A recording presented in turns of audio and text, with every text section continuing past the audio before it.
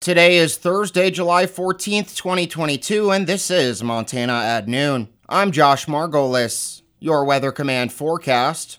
Today, sunny and highs 85 to 90 with west winds 5 to 15 miles an hour. Tonight, mostly clear, lows 60 to 65, southeast winds up to 10. Friday, sunny in the morning, then partly cloudy. 20% chance of thunderstorms in the afternoon, some of which may produce damaging winds. Highs 90 to 95, southwest winds 5 to 15. Friday night, mostly clear, lows 60 to 65, southwest winds 5 to 15. Saturday, sunny, highs 90 to 95, west winds 5 to 15. Saturday night, mostly clear, lows 60 to 65. Sunday, sunny, highs 90 to 95. Sunday night, partly cloudy, 20% chance of rain showers, lows around 60. Monday and Monday night, not as warm and mostly clear. Highs around 85, lows around 55. Tuesday, sunny, highs 85 to 90. Tuesday night, mostly clear, lows around 60. And Wednesday, sunny, highs 85 to 90.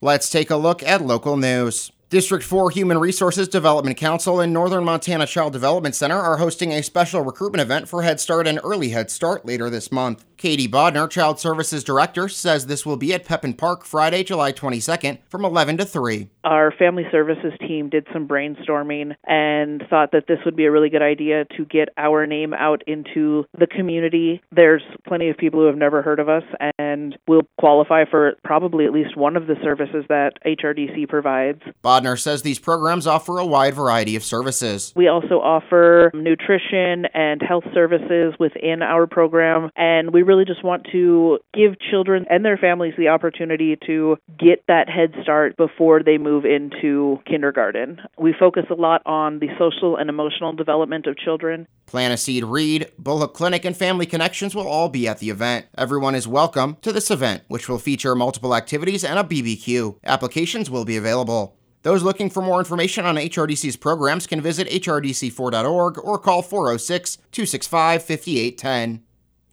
The Havre Public Schools Board of Trustees convened Tuesday evening for their regular monthly meeting and approved assessing fees to students that damage the district's Chromebooks. For this upcoming school year, students who are provided a Chromebook that is then lost, stolen, misplaced, or broken beyond repair will be assessed a $150 fee. Other fees for damaging or misplacing Chromebooks or their chargers range from $50 to $100. The district will work with the parents and guardians of students who are assessed these fees to notify them when they are imposed. They will also be able to establish payment plans through the business office. In the event that payment cannot be made due to extenuating circumstances, issues will be addressed on a case-by-case basis, as other funding sources may be available to assist those in need. Superintendent Craig Mueller says this past school year, the tech department replaced over 200 Chromebooks, and due to the rising cost of these replacements and the costs associated with maintenance of the devices, it's now necessary to impose these fees.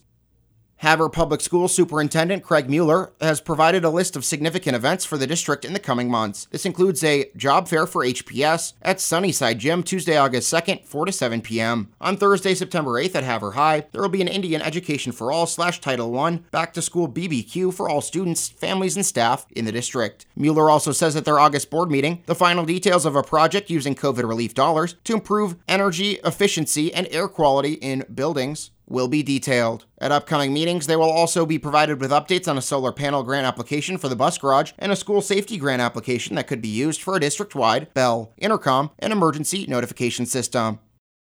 Montana's U.S. Senators, that would be Democrat Jon Tester and Republican Steve Daines, they're urging the Senate Committee on Energy and Natural Resources, ENR, to conduct a hearing on the St. Mary's Reinvestment Act, which, if approved, would provide $52 million for the rehabilitation of the dam and headworks of the system that provides water for the Milk River Valley. In the letter to ENR Chair, West Virginia Democrat Joe Manchin, and the ranking member, Wyoming Republican John Barrasso, Montana senators urge for the bill to undergo a markup. The senators state that the complete rehabilitation of the system is expected to cost over $200 million, so this legislation would build on the $100 million provided in the bipartisan infrastructure bill. The bill would also change the cost share based on the results of an ability to pay study that is being finalized.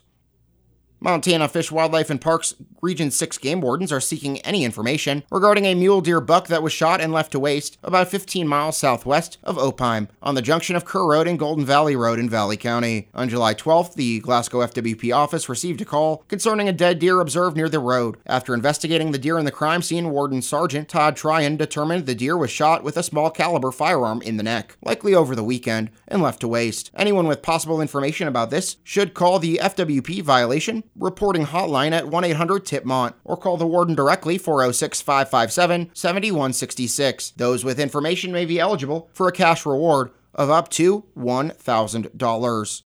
Turning to state news, Kaiser Health News reports that scientists say the flooding that temporarily closed Yellowstone National Park last month is the type of extreme weather that should be expected as the climate continues to warm. It also illustrates why 16 Montana children and young adults are suing their state. They claim that Montana's energy policies and reliance on fossil fuels are contributing to a deteriorating climate and violating their right to a clean and healthful environment guaranteed in the state's constitution. The lawsuit is on track to become the first such climate case to go to trial in the United States. Children in Virginia, Utah, and Hawaii have filed similar challenges this year. They are represented by a nonprofit law firm called Our Children's Trust. Attorney Nate Bellinger says children have the most to lose with climate change, and they are the least politically powerful group. Montana Attorney General Austin Knudsen has asked the Supreme Court in the state to dismiss the children's case, which he described as a, quote, climate crusade, end quote.